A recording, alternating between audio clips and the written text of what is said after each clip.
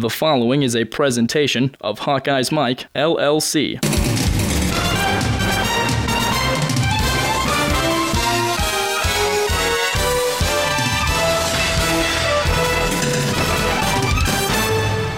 Second down and goal for Iowa. Wadley the tailback. Smith-Marsette in motion. Stanley to throw to the end zone. Touchdown! Iowa wins!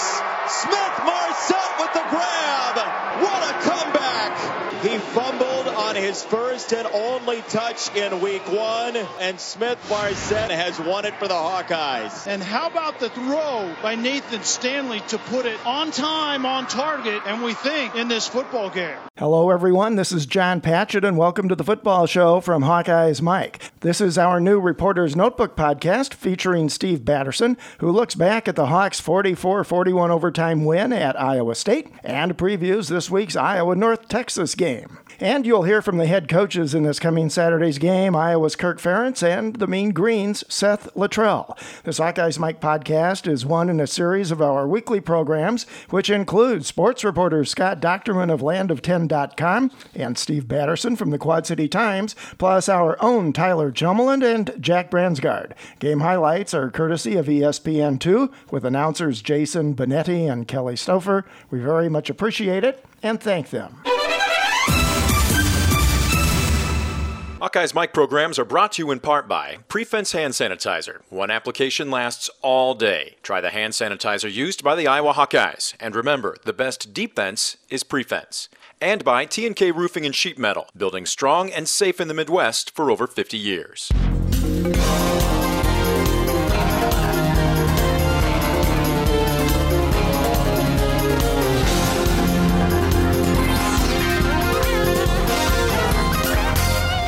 Iowa returns to Kinnick Stadium Saturday to host the University of North Texas Mean Green in a Big Ten Conference USA matchup. That closes out the non-conference season for the Hawkeyes. Iowa has defeated Wyoming at home and Iowa State on the road. UNT topped Lamar in its season-opening game at its home, then lost last week at SMU. This is only the second time these two teams have faced each other. Iowa won the first game in Iowa City in 2015 by a score of 62-16. When Dan McCarney still coached the Mean Green. Kirk Ferentz is in his 19th season as the Hawkeyes head man with a career record of 149-113 and a 137-92 record at Iowa. Seth Littrell is in just his second year as the Mean Green's head coach. His record over that period of time, 6-9. This game will be on ESPN2. That's back-to-back weeks for Iowa with announcers Anish Sharaf and Ahmad Brooks. As usual, the game will be broadcast on the Hawkeye Radio Network with Gary Dolphin, Ed Podolak, and Rob Brooks. It will also be available on satellite radio, XM Channel 195 and Sirius 135. The weather forecast for Iowa City on Saturday includes the potential for breaking a 62-year-old record with a high temperature predicted of 91 degrees. Kickoff is set for 2:30 p.m., right at the height of the heat. Ferentz is the longest tenured active head coach in college football. His 137 wins in all games coached as a member of the Big Ten is 6th in conference history. His 82 Big Ten wins also ranks 6th. Ferentz is just 6 wins away from tying Hayden Fry as the Hawkeyes' all-time winningest football coach. Game notes this week. Iowa's teams under Ferentz have finished in the Associated Press top 10 5 times so far. Surprisingly, the Hawkeyes did so with first-year starters at quarterback in 4 of those years. C.J. Beathard, Drew Tate in 2004, Nate Chandler 2003, and Brad Banks in 2002. Of course, Nate Stanley is also a first-year starter this season. Another tidbit, both of Kirk's Big Ten championships have been with first-year starting quarterbacks. Stanley's 8 touchdown passes in his first 2 games as a starter is more than any QB under Ferentz. Those 8 TDs also lead the Big Ten and are 3rd nationally. Running back Akram Wadley is just 3 yards away from becoming the 15th player in program history to rush for 2,000 or more career yards. He accounted for 260 all-purpose yards at Iowa State last week. He's averaging 203 all-purpose yards per game. That is 2nd best in the Big Ten, 4th nationally. And linebacker Josie Jewell has a team-leading 21 tackles, which ranks third in the conference. Under Luttrell, North Texas is 5-0 when his teams lead at the half, but just 1-9 when trailing midway through. Luttrell took charge of the Mean Green last year, taking over from former Iowa star and assistant coach Dan McCarney, who was fired after suffering through a 1-11 season in 2015. UNT is averaging a whopping 79 plays per game. It has gained 53 first downs. That ranks 16th best in the country. It had 6 explosive plays of 20 yards or more last week at SMU, all via the pass. And the Mean Green are sitting on 499 program wins, needing just one more to reach the 500 mark. One of the key questions this week is the North Texas contest essentially the definition of a trap game for the Hawkeyes, sandwiched between Iowa State last Saturday and Penn State next week. The Prefense Defensive Player of the Week for the Iowa State game, pickings were a bit slim, but we went with Parker Hesse. His pick and 13-yard return late in the fourth quarter was critical. Iowa almost certainly does not win that game, but for that play. He also had a career-high 7 tackles. Prefense hand sanitizer and surface protectant. Remember, the best defense is Prefense. And the T&K Roofing and Sheet Metal Coach of the Week from the Iowa State game, well, that choice was easy. Offensive coordinator Brian Ferentz for constructing last week's offense. He's growing fast in this position as a play caller, moving away in particular from Iowa's historical tendencies out of certain formations. He's mixed things up, and the game-winning play call in overtime was brilliant. I think it's safe to say that Iowa State never expected that pass with a power formation and 10 men in the box. T&K Roofing and Sheet Metal, building strong, building safe since 1962. All right, I'm out of here. I hear that Asteroids machine calling my name from the game room, so peace. Park to throw, and it's intercepted, picked off by Iowa. Parker Hesse with a huge turnover for the Hawkeyes. Oh my! Hesse was the defensive end, comes up inside, tackle loops outside, and then Hesse just has a heads up to find the football if you're not getting close to the quarterback, and Jacob Parker just simply did not see the defender on that shallow crossing route. First turnover of the game.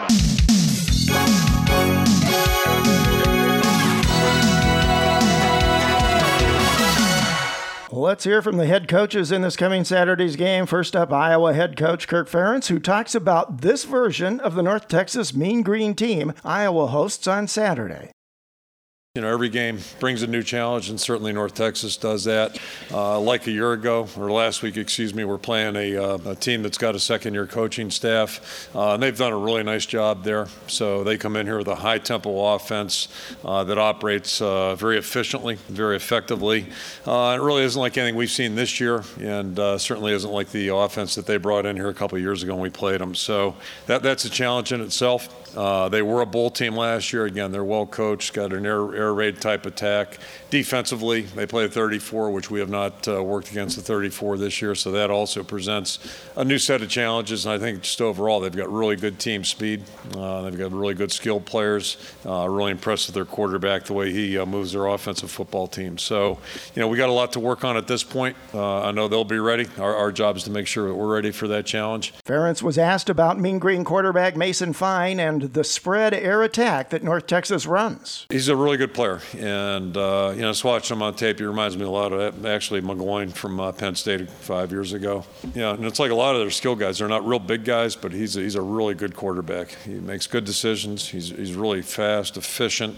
He'll run the ball. He throws it where it needs to go, and he gets it there quickly. So, you know, if you leave somebody open, he's going to find that guy and get the ball there pretty effectively. So it's going to be a big challenge for us. This is out of the Mike Leach air raid family, and you know, they play at a high tempo.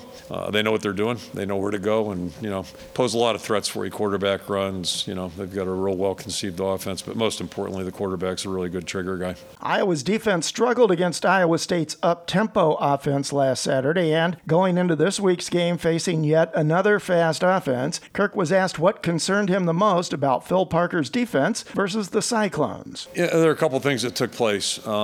Some of them were just, you know, good plays by good players, and there's nothing you can do about that. So, if you're in position and you get, they make a play, they got guys on scholarship too, and they got good guys. So that's going to happen. That's football. The ones that we can coach and correct, that's really where our focus has to go. So the mental errors, where we might have taken the cheese or, just done some things that weren't sound enough. That's the stuff that you got to grow through. And, we got a lot of young players, especially in the back end right now. So those are the things you have to experience. We experienced them last year early in the season, learned from them, and that's really the key moving forward is how much do we learn, what can we do there. And this is a similar challenge, only it's different. They don't have the size. This team doesn't have the size at the skill positions, but they've certainly got really good speed. They've got guys that are really dangerous, and running backs included. So, they're going to really test us, and pace in itself, the tempo is another factor, and then the quarterbacks are really He's a good player. It was reported this week that Ferentz gave Akrum Wadley video to watch of former Hawkeye great Ronnie Harmon. Kirk was asked how Wadley compares to Harmon. The comparison probably there would be that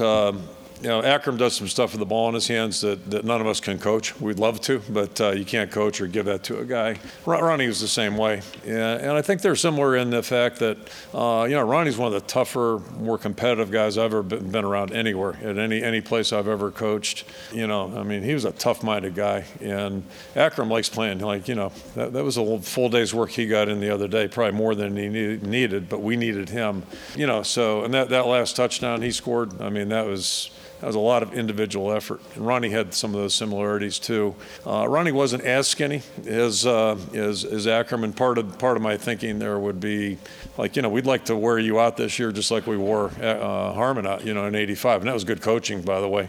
So that was kind of the plan there. We need you to be this kind of guy that we can really, give the ball to a lot. And Ronnie Harmon is one of the greatest players I've ever been around. You think about the way he impacted that team. And we had a really good football team, but, he was a big part of that. Ferentz was asked about the progress his offense has made in the first two games and what it has a chance to be with the offensive weapons that were displayed in Ames last Saturday. The big thing is we didn't turn it over. We had one loose ball, and we recovered that. So that really hurt us that first week, and on two fronts. First of all, if you turn it over, you're not going to win by rule. Secondly, when you turn it over, you can't be making yards. You can't move the chains, those types of things. So I think we have a chance to have some balance, but we're hardly out of the woods. We got a lot of work to do right now, and a lot of things that we got to get better at, more proficient at. But a positive for sure was Nate Stanley. I think looked a lot more comfortable out there. He looked like he made some beautiful throws, and the guys helped him out, which always helps too. So it looked like we have a chance maybe to function, but we're not there yet. And with the Big Ten's release of the 2020-2021 schedules this past week, replacing the Black Friday game against Nebraska with a season ender versus Wisconsin, Kirk was asked what he thought of that change. My first response would be, big news is your words, not mine. Okay, I'm not going to author that one. At the end of the day, we're playing 12 games. That's all I know, and 9 of them are going to be Big Ten games, and they'll all be tough. That's my guess. So, we'll play them as they come. Personally, I like playing on Black Friday. I think that's great for a lot of reasons. And one selfish reason, which ties into why I was against starting camp in July. It's not like I'm going anywhere. I haven't left Iowa other than recruiting and stuff like that. But my vacation was in my backyard this year.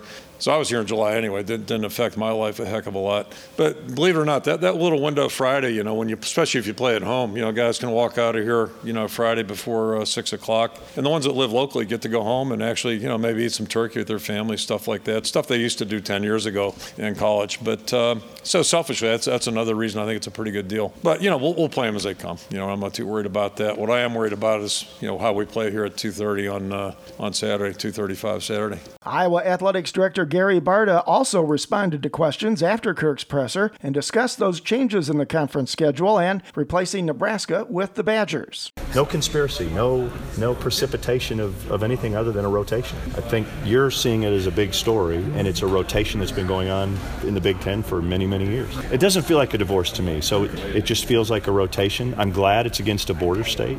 I'm glad it's a trophy game because I think, there have been some big moments against Wisconsin, and my guess is there will be more big moments moments in the future. I think as a Big Ten, we've released those 2 years, and those are the 2 years we're focused on. And it's funny, I get wanting to ask Kirk about a schedule 3 or 4 years from now. Right now, I promise you that's the last thing on his mind. But he was aware it was coming, and it's a rotation, and he means what he says. We'll play him in the order they send him to us, and it's not a divorce. It's not, Minnesota, Nebraska, nor Iowa requested it. It's just part of a rotation. In my opinion, I think the game against Nebraska will always be big because it's on our border. Whether we play it in the first game, the last game, I don't think this changes anything there. I think the fact that our fans get the opportunity. What I like about the new setup is our fans have the opportunity to drive to so many games that have a trophy associated with them. They have a lot of history. Nebraska's history is shorter, but playing a border school, playing Minnesota, playing Nebraska, playing Wisconsin, it's good for our fans to be able to drive to those, whether they're the first game or the last game. I don't think that'll change things. Nothing has been decided whether we'll play the Wisconsin game on Saturday or Friday. That's to be determined. The discussion that got us to Black Friday with Nebraska involved the conference, television, Iowa, and Nebraska. Anything that would look like that going forward with Wisconsin would be the same thing. It would be the Big Ten, it would be TV, it would be us in Wisconsin. But that hasn't occurred yet.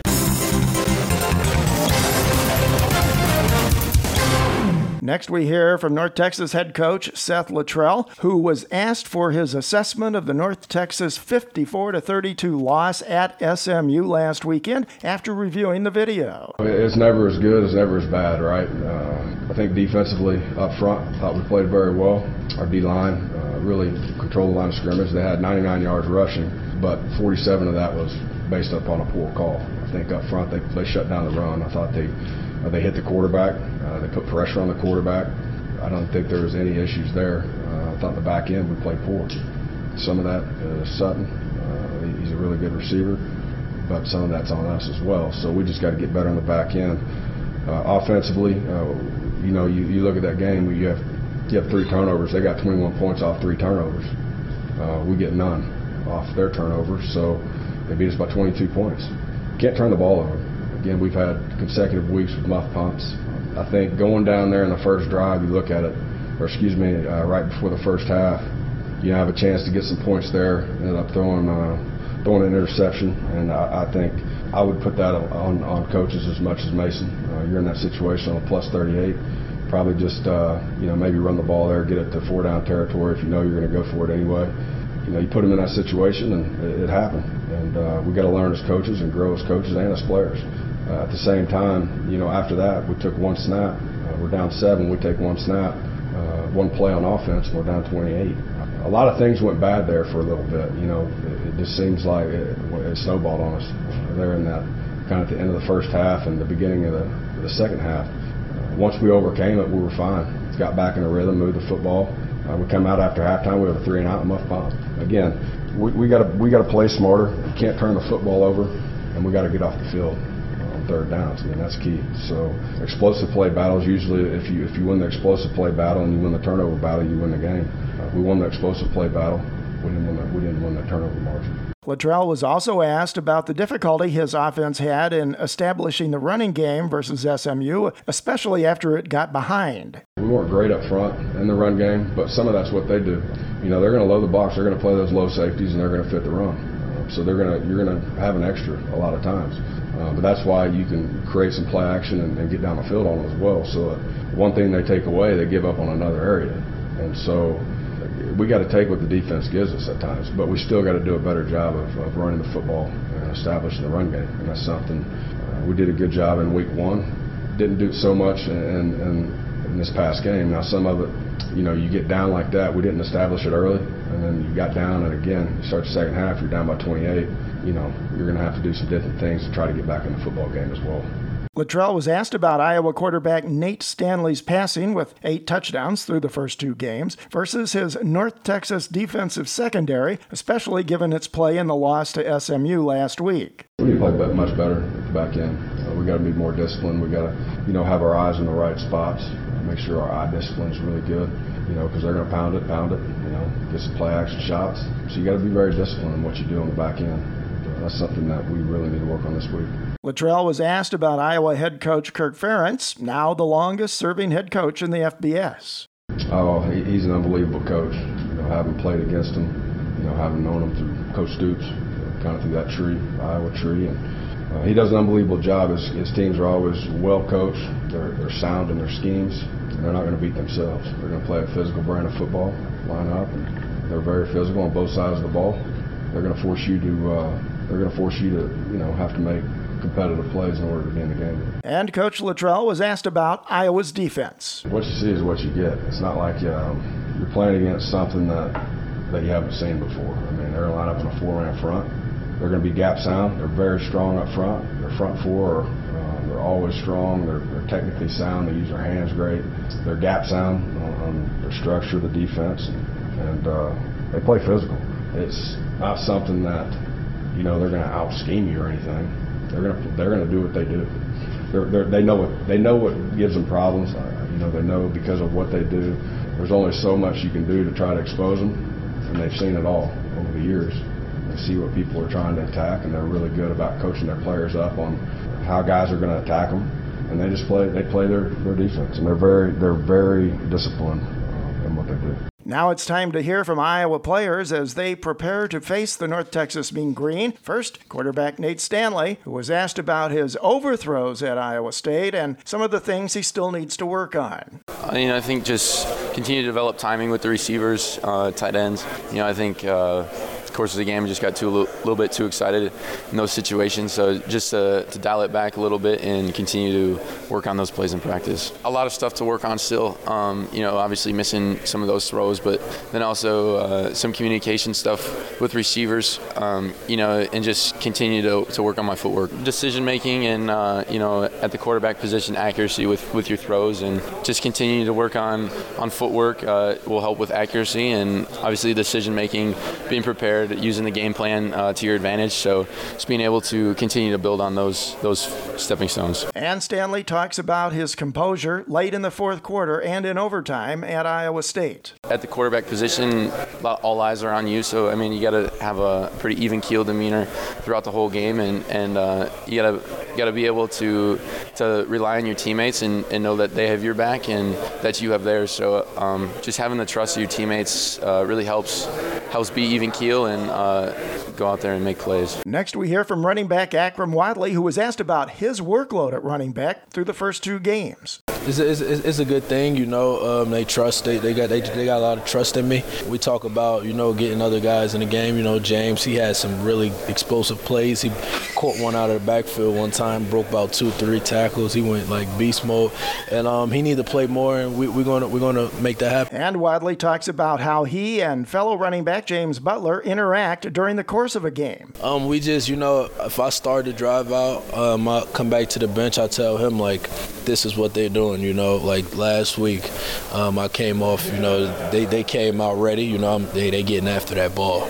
So, you know what I'm saying? Just be aware and protect yourself. And whenever he go in, he do the same thing. What do you see, He always asks me, what do I see? And I ask him that. And we just feed off each other explanations and details. And last this week, we hear from linebacker Josie Jewell, who was asked if he expects to see other teams on Iowa's schedule try to run some of the offensive schemes that Iowa State used with considerable success last Saturday in Ames. Yeah, I'm sure some of the 11, 10 personnel guys will try that. They'll try to run it against us just because that's their forte and that's what they kind of run. But sure, if people see your weakness or sometimes something you don't do right, they'll try to attack it even more. But, I think this week we've tried to fix those certain things. I think we've done a good job at that. Stanley scanning. Stanley over the middle. Wadley got past Lanning.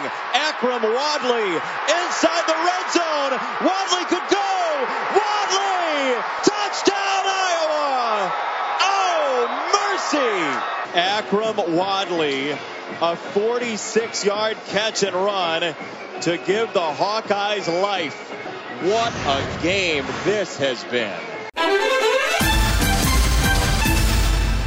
How many things have you touched today? Ooh, a puppy.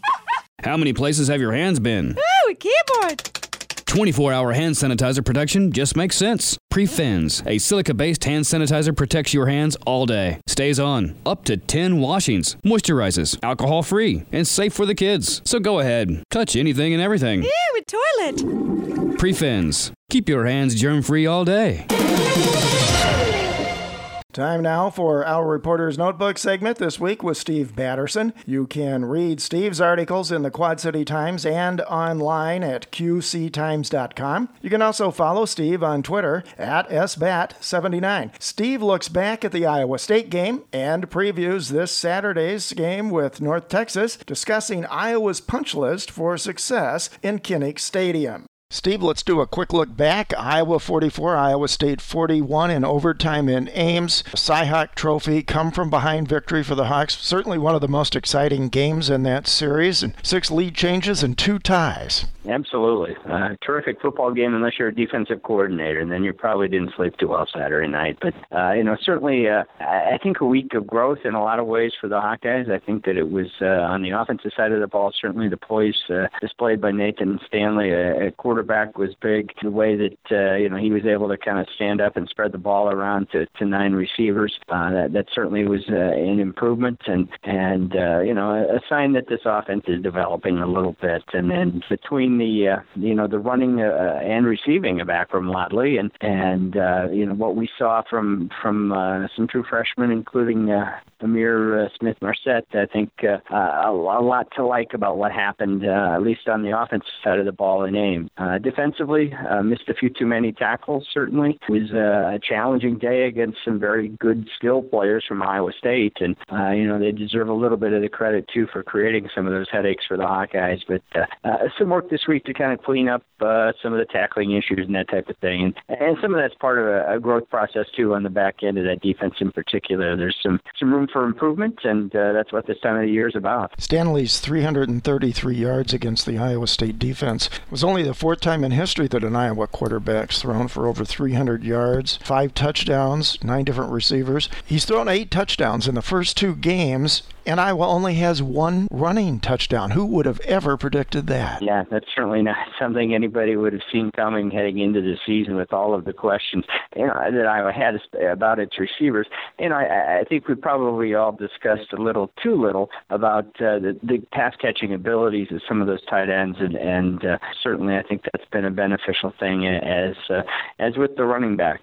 Akrum had 4 catches on Saturday, so a solid game for him, and it just adds versatility to that offense, and it also allows some of the younger guys at both the receiver spots and a guy like T.J. Hawkinson who arrived at Iowa with a ton of pass catching credentials, now playing the tight end spot to kind of ease their way into things, and I thought we saw some real growth there last weekend. Another sort of ho-hum game for Akrum Wadley, merely accounting for 190 of Iowa's 497 yards of total offense. That 46-yard catch and run was electrifying. And the fact that Iowa had 3 touchdown drives of 90 yards or more and one that went 89, that was very impressive, and they're probably going to need some of those drives this week. Yeah, absolutely. I think that's a good positive step forward. And those are the type of drives that really give an offense confidence, as it kind of grows and develops. And you could just sense at times during that game that Stanley was very comfortable back there at the controls. He was seeing the field well, working through his reads and doing what it took to move the offense, and that's a needed step and part of the process. Now there were other times in the game when things got bogged down a little bit, and those times provide some learning opportunities as well. So I thought it was a good day all around for the offense to kind of get its legs under it a little bit and build off of what transpired the previous week against Wyoming. It was nice to see a fairly clean game from a turnover standpoint. I think that's certainly progress from week 1. And again, it's the type of thing that you're looking for in that kind of incremental growth that will lead Iowa into to bigger challenges that lie ahead. Listening to the players talk post game and then again Tuesday during the media availability, the fact that the Iowa team and Stanley in particular was able to demonstrate that resilience and coming from behind, the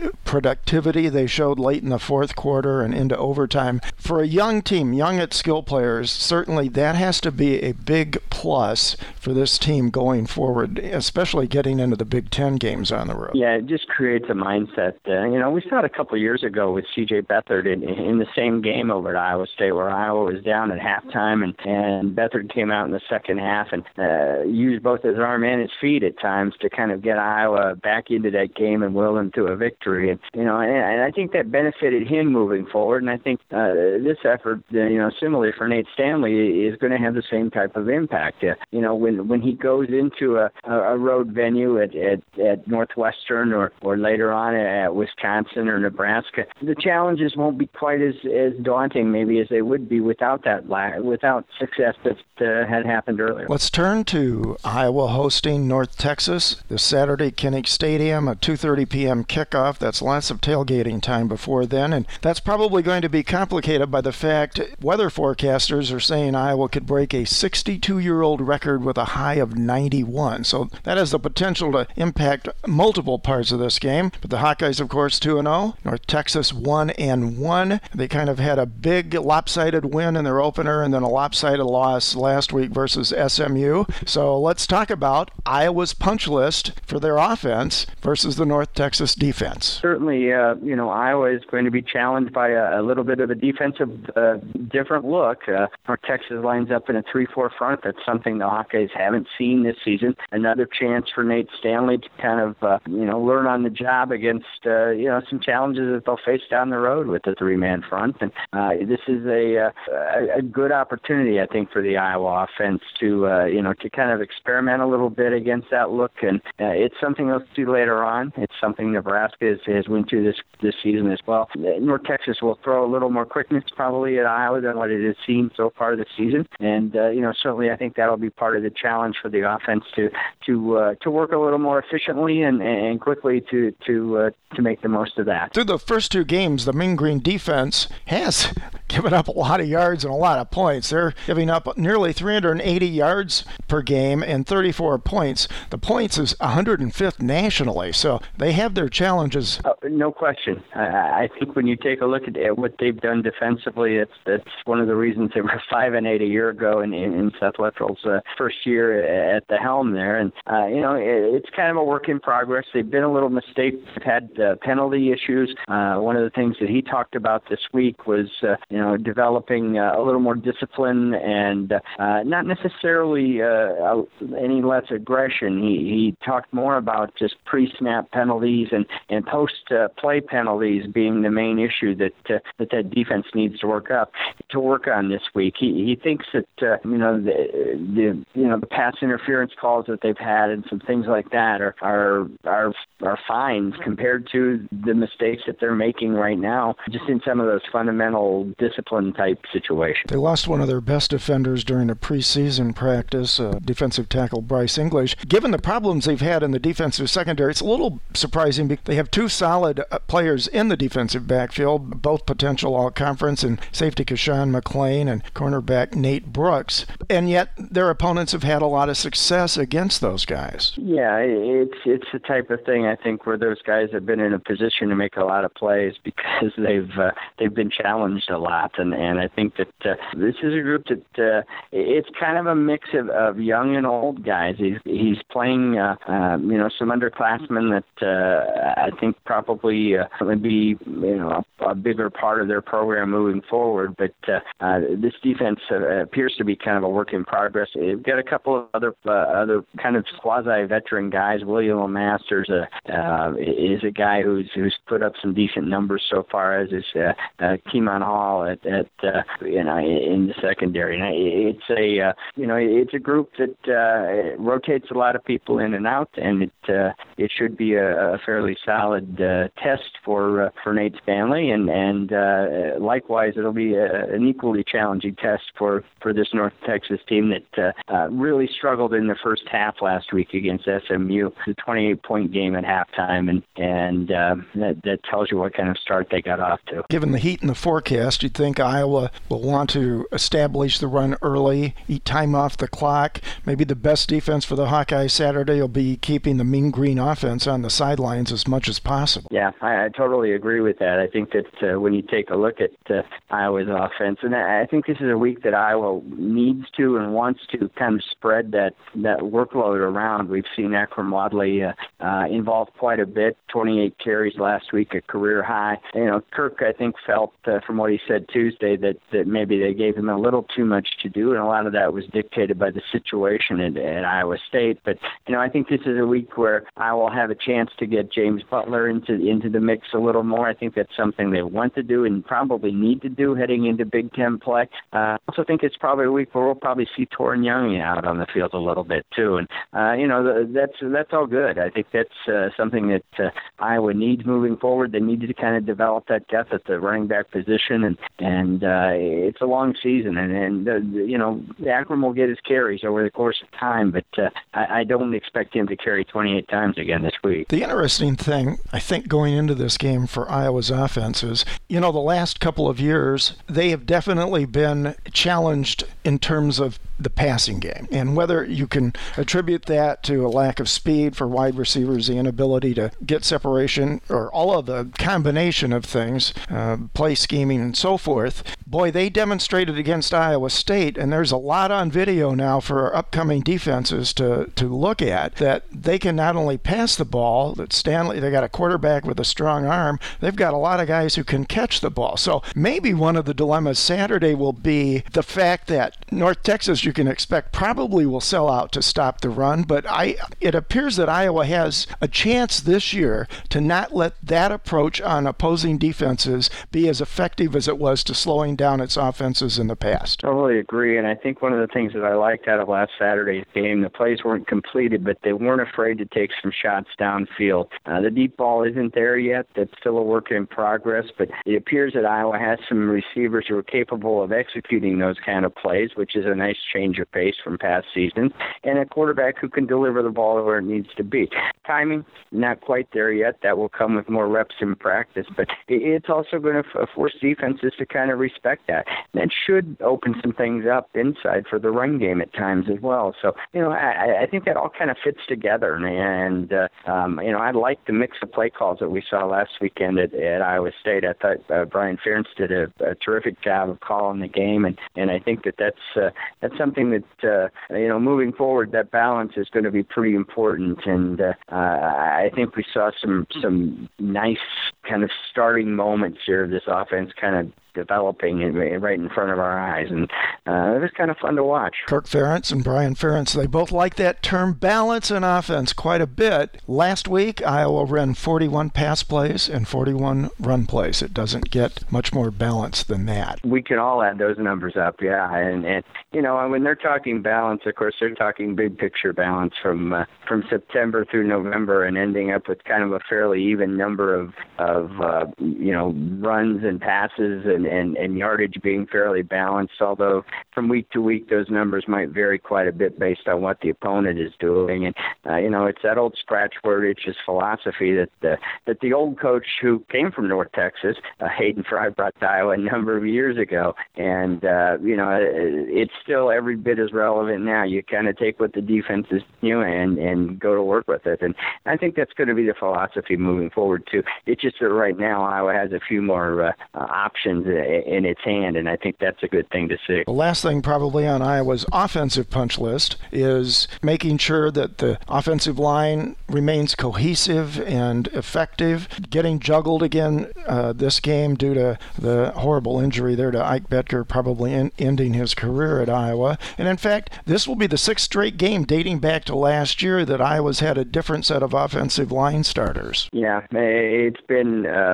just a revolving door up front, and traditionally you need some cohesion up there to make it all work. And Iowa probably spends as much time as anybody during fall camp kind of mixing and matching guys at different positions to kind of prepare them for this type of situation. And fortunately, it's those guys have been ready when the need has been there, and unfortunately, the need has been there a lot lately. And certainly, you've got a guy in Welsh who is just seemingly comfortable no matter where he is put in that line, and that's such a valuable thing because you can just move him around where you need him and then kind of mix and match and play to the strengths of those other guys. And it's, he's been terrific when he's had the opportunity to kind of be out at tackle, but he's also been very effective at guard. So, for a guy like, Keegan Render, who's going to bounce around to the other side, and Ross Reynolds, who's moving back into the lineup, and a swing guy in a reserve role, and Boone Myers, who's getting healthy and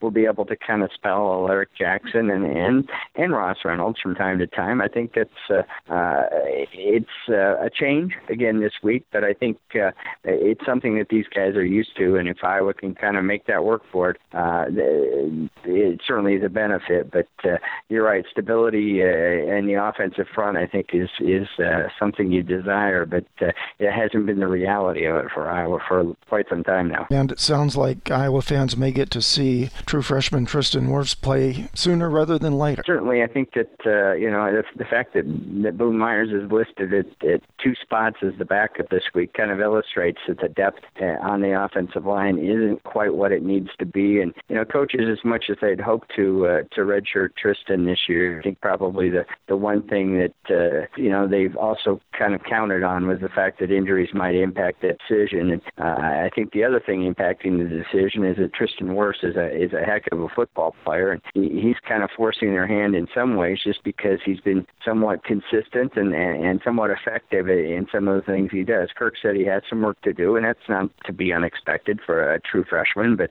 he brings a real attitude to that front, and I think he's going to be a guy that over time is, people are going to be talking about him for a couple of years. After this break, Steve talks the punch list for Iowa's defense and special teams, plus some Big Ten. Stanley lofts it up, end zone, diving try. Smith-Marsette, what a play if it stands. Ihmir Smith-Marsette into the back of the end zone. Surprising that didn't go to review. Every play is reviewed, not every play is stopped. So Smith-Marsette, who fumbled on his first touch last week and didn't get another, has an enormous touchdown for the Hawkeyes in Ames.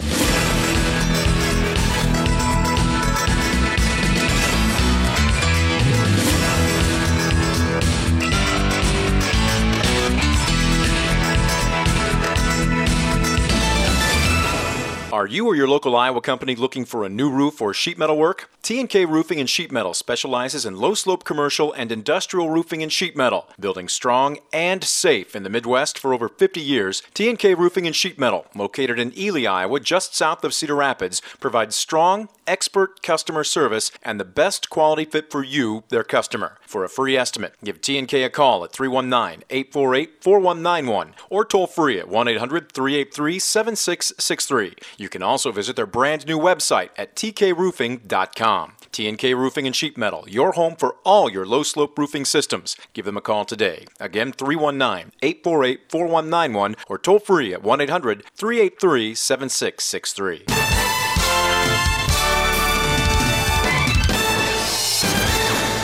Let's turn the page, look at the punch list for Iowa's defense versus the North Texas offense. They term their offense the air raid offense. It's averaging 328 passing yards per game. That's 17th nationally. Iowa State's average, for example, is 309 yards per game. They're 16th nationally with 45.5 points per game, 9th in total offense, 580.5 yards per game. And interestingly, considering that's the kind of attack they run, they're 14th nationally in time of possession, averaging 35.28 seconds a game. Yeah, in some ways it's kind of a ball control offense with the pass, which they've been so effective that way. They've been able to kind of make some plays and move the chains through the air as opposed to using the running back, although they certainly have a qualified rusher as well, and in Jeffrey Wilson, a senior, who's averaging 8.5 yards per carry. So when they do move it on the ground, they've been pretty effective at it so far this season. But it's an interesting offense. It's very explosive. It's something that has the attention of the Iowa defense, which, coming off of a little bit of a shaky outing at Iowa State, this probably isn't the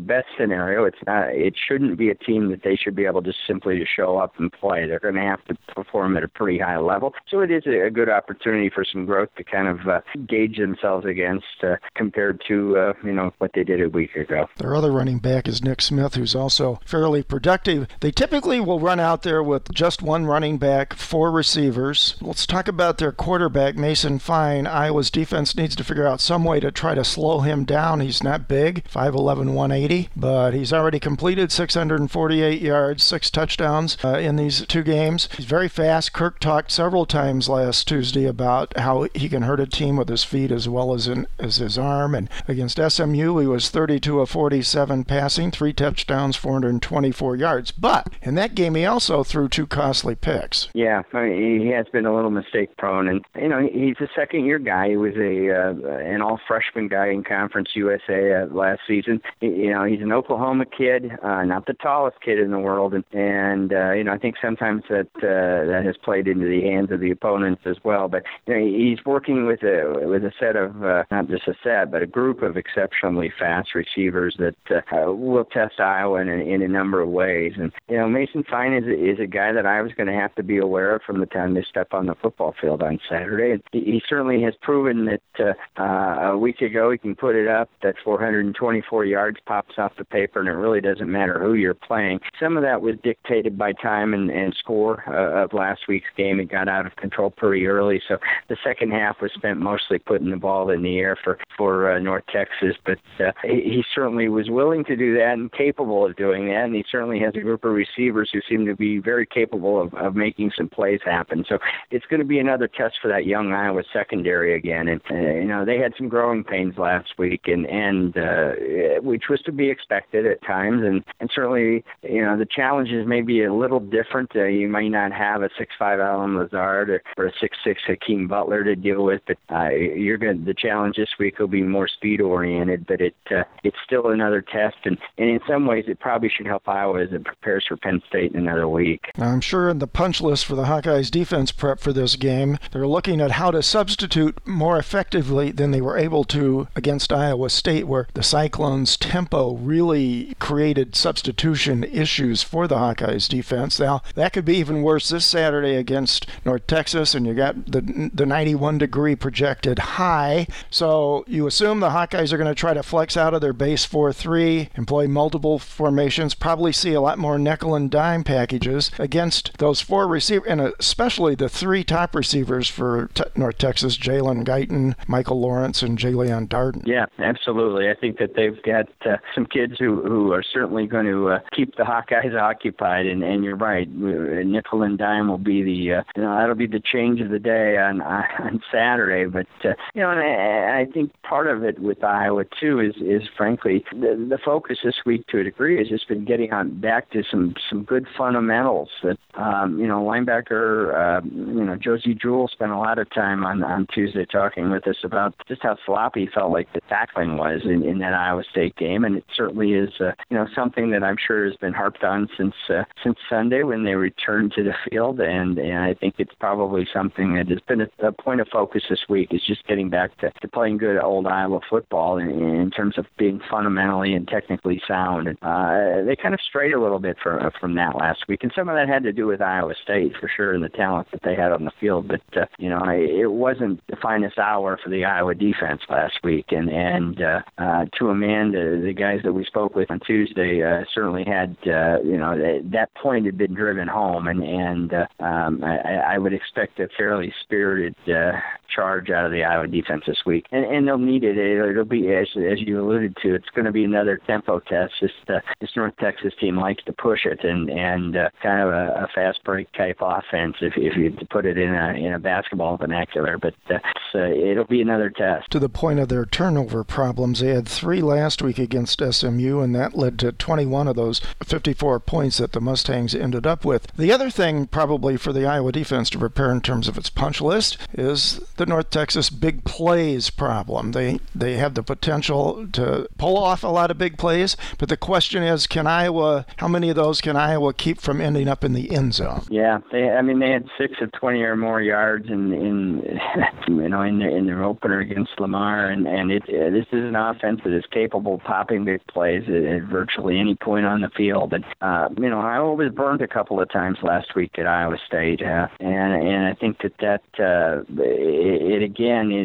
exposes kind of the youth of that secondary. I think it's something that's going to be a work in progress, and Iowa's ability to kind of tighten things up on the back end, I think, will be something that will be worth keeping an eye on this week. Quick look at special teams. Miguel Recinos continues to look pretty steady at place kicker. I think punter is still an open issue here. Rastetter's not showing much of a leg, and Kirk's already said that they'll probably play both him and Ryan Gersandi before we're too far deep into the season. That might happen this week, maybe. No, yeah, that is a possibility. I think that certainly Rastetter's leg has been fairly average through the first couple of games. It hasn't been terrible, but it hasn't been anything really special. We haven't seen any of those long booming kicks that we got used to out of Ryan Calusi a year ago, and I was going to need a little bit more effectiveness out of that position. Now, whether Gersandi is in a position to kind of deliver that, we don't know, but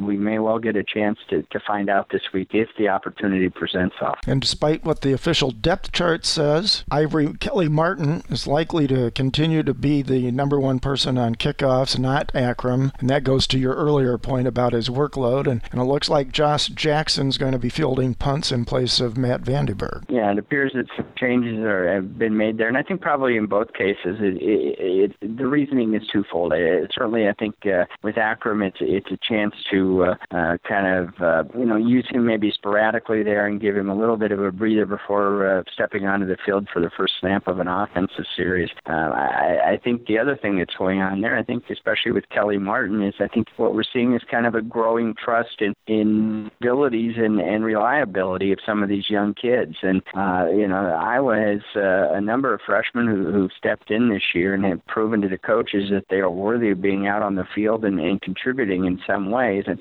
we've heard a lot of good things about Ivory Kelly Martin and his work as a kick returner going back into fall camp.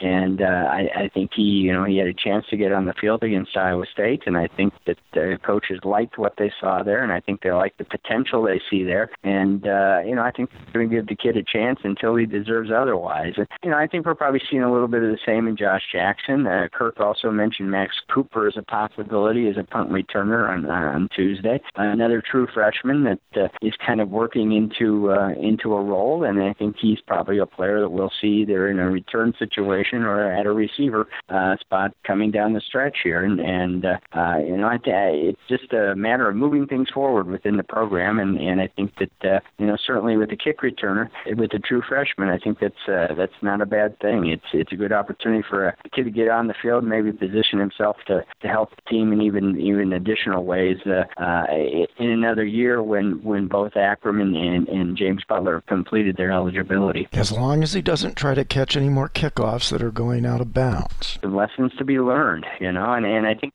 that's the other thing too. I think that you get some of that stuff out of the way, and if you can get through it without it hurting you too much, I think it's probably a beneficial thing. All right, let's turn to a quick snapshot of the Big Ten. Big Ten fared reasonably well again last week, but the big loss, of course, was Oklahoma at Ohio State, where the Sooners topped the Buckeyes 31-16. Other than that, and of course, Nebraska getting trounced out in Oregon 42-35. Not bad for the last week, and not bad for the first 2 weeks, really. No, it's been a pretty solid start for the conference overall, and you're right. I think the Ohio State loss is probably something, especially coming in Columbus, coming against an Oklahoma team that certainly has a lot of talent, but an Oklahoma team that had been handled pretty easily by the Buckeyes a year ago in Norman, I think was somewhat surprising. It certainly was a defensive struggle for the first half for both teams, and I think probably the inconsistent play of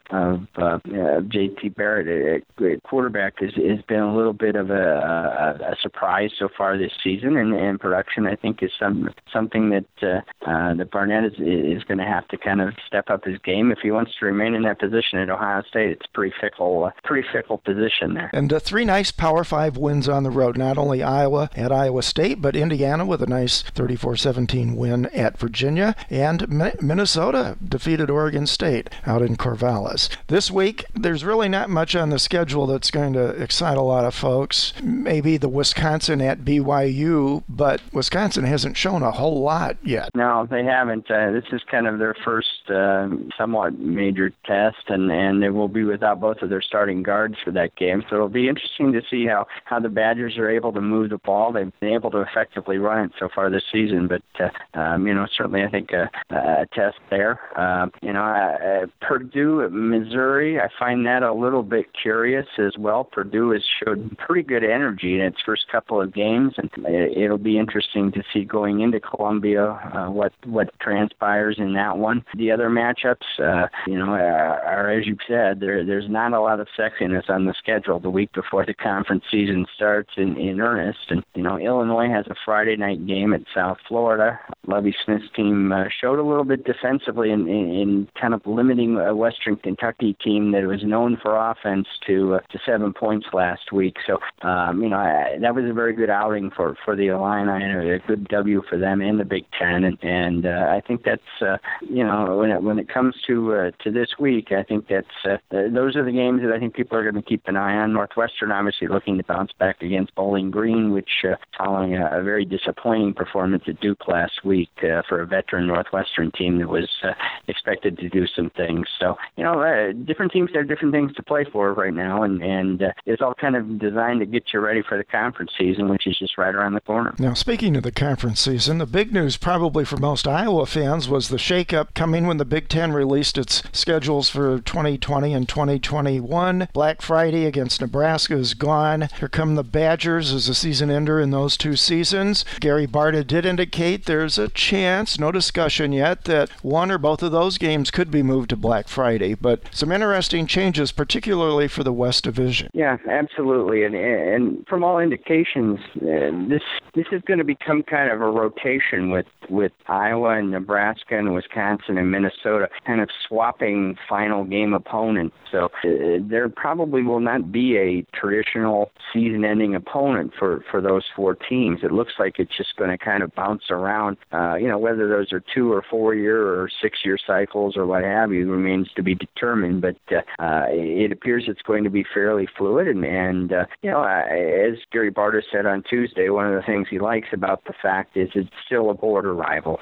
and it's still a rival that Iowa fans can kind of get excited about. And certainly in Iowa and Wisconsin, those have been the two programs that have been the most consistent in recent seasons, and it should be a good matchup. And the games have been, two teams kind of built the same way. The games have been extremely hard hitting and very tough physical types of games that you like to see in late November. And apparently there will be some mixing and matching of final weekend opponents in the East Division as well, outside of Ohio State and Michigan. It's a change for everybody, and it's something people have to get used to. And I think it's got a chance to make some interesting matchups late in the season. And I've never heard an Iowa fan complain about having to play Wisconsin. I heard some complaints when they weren't playing Wisconsin a couple of years ago when they were in different divisions. But I think it'll be a good rivalry and some great late season matchups. You've got the traditional Iowa-Minnesota rivalry, and I would argue that Iowa-Wisconsin over the past maybe 15 years plus is an even more intense rivalry, and Iowa-Nebraska was building one, and I think you're not going to see the Illinois-Northwestern season interchange, so that does mean the other four teams. And as Barta pointed out, the nice thing for Iowa fans, all of those games are easily drivable. Absolutely. I think it's kind of the best of all worlds for Iowa fans. I mean, you've got a lot of tradition. Obviously, all three of those opponents are trophy games for Iowa. They're games that traditionally mean a lot to people. Some may mean a little more in different parts of the state than others, but these are matchups that fans want to see. And I think the Big Ten, to a degree, what they're trying to do there is kind of appease a lot of people and a lot of constituencies. If you take a look at the traditional, battle for Paul Bunyan's axe between Wisconsin and Minnesota, and that hasn't been much of a series in recent years. I think the Badgers' last loss in that series was in 2003. So, I I think mixing things up a little bit, I think it kind of adds a little something, and it certainly is going to add a little something to kind of some of the mid-season games as well, the way things kind of stretch out and kind of how they are aligned later in the season. You may have a trip to Nebraska in early November and then come back and have to get ready for Illinois and then Wisconsin. So it's an interesting setup, and I think that fans will adjust. I don't foresee empty stadiums or anything like that. I just see a lot of good, hard-hitting football, and the West Division is kind of the black and blue division, and it's very typical of the Upper Midwest and the style of football. It's very traditional here, both at the college and the pro level, and I think that the four schools are going to be rotating around in this little season-ending thing. I think they're all very traditional type football teams built much in the same way, and it should be a fun deal. Back to Iowa, North Texas. We talked about what Iowa tries to need to do, so what's your prediction and final score? Yeah, I think this is a game that Iowa should be able to have some success in, certainly. I think it's, I don't look for anything too sexy this week. I think it's going to be a week where Iowa will be fairly vanilla, do as little as it has to do, but yet try to be effective and work on some things that they need to work on before the start of Big Ten play. I'll take the Hawkeyes right now. Probably let's go with a 34-17 score. That is good news. That is good news. Remember triple overtime 6 years ago, 44-41. Different story today, same score. This has been confirmed. 44-41, Iowa the win in overtime. Call confirmed. Hawkeyes win.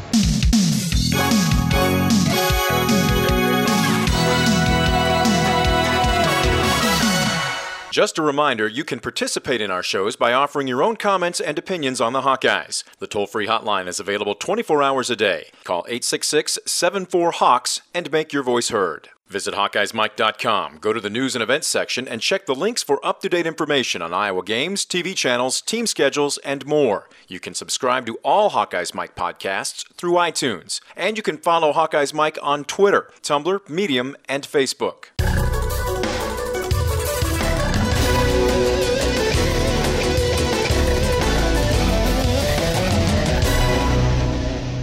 Our thanks again to ESPN2 for the game highlights this week, and thanks as always to Steve Batterson. We hope you've enjoyed this program. All Hawkeyes Mike podcasts are available and can be subscribed to on iTunes, Overcast, and other podcasting apps. HawkeyesMike.com, podcasting original programming on Iowa athletics for 11 seasons. It's all Hawkeyes all the time. On HawkeyesMike.com, one passion, many voices.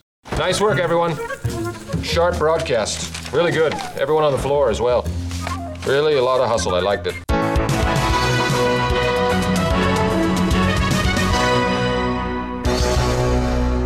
This has been a presentation of Hawkeyes Mike, LLC.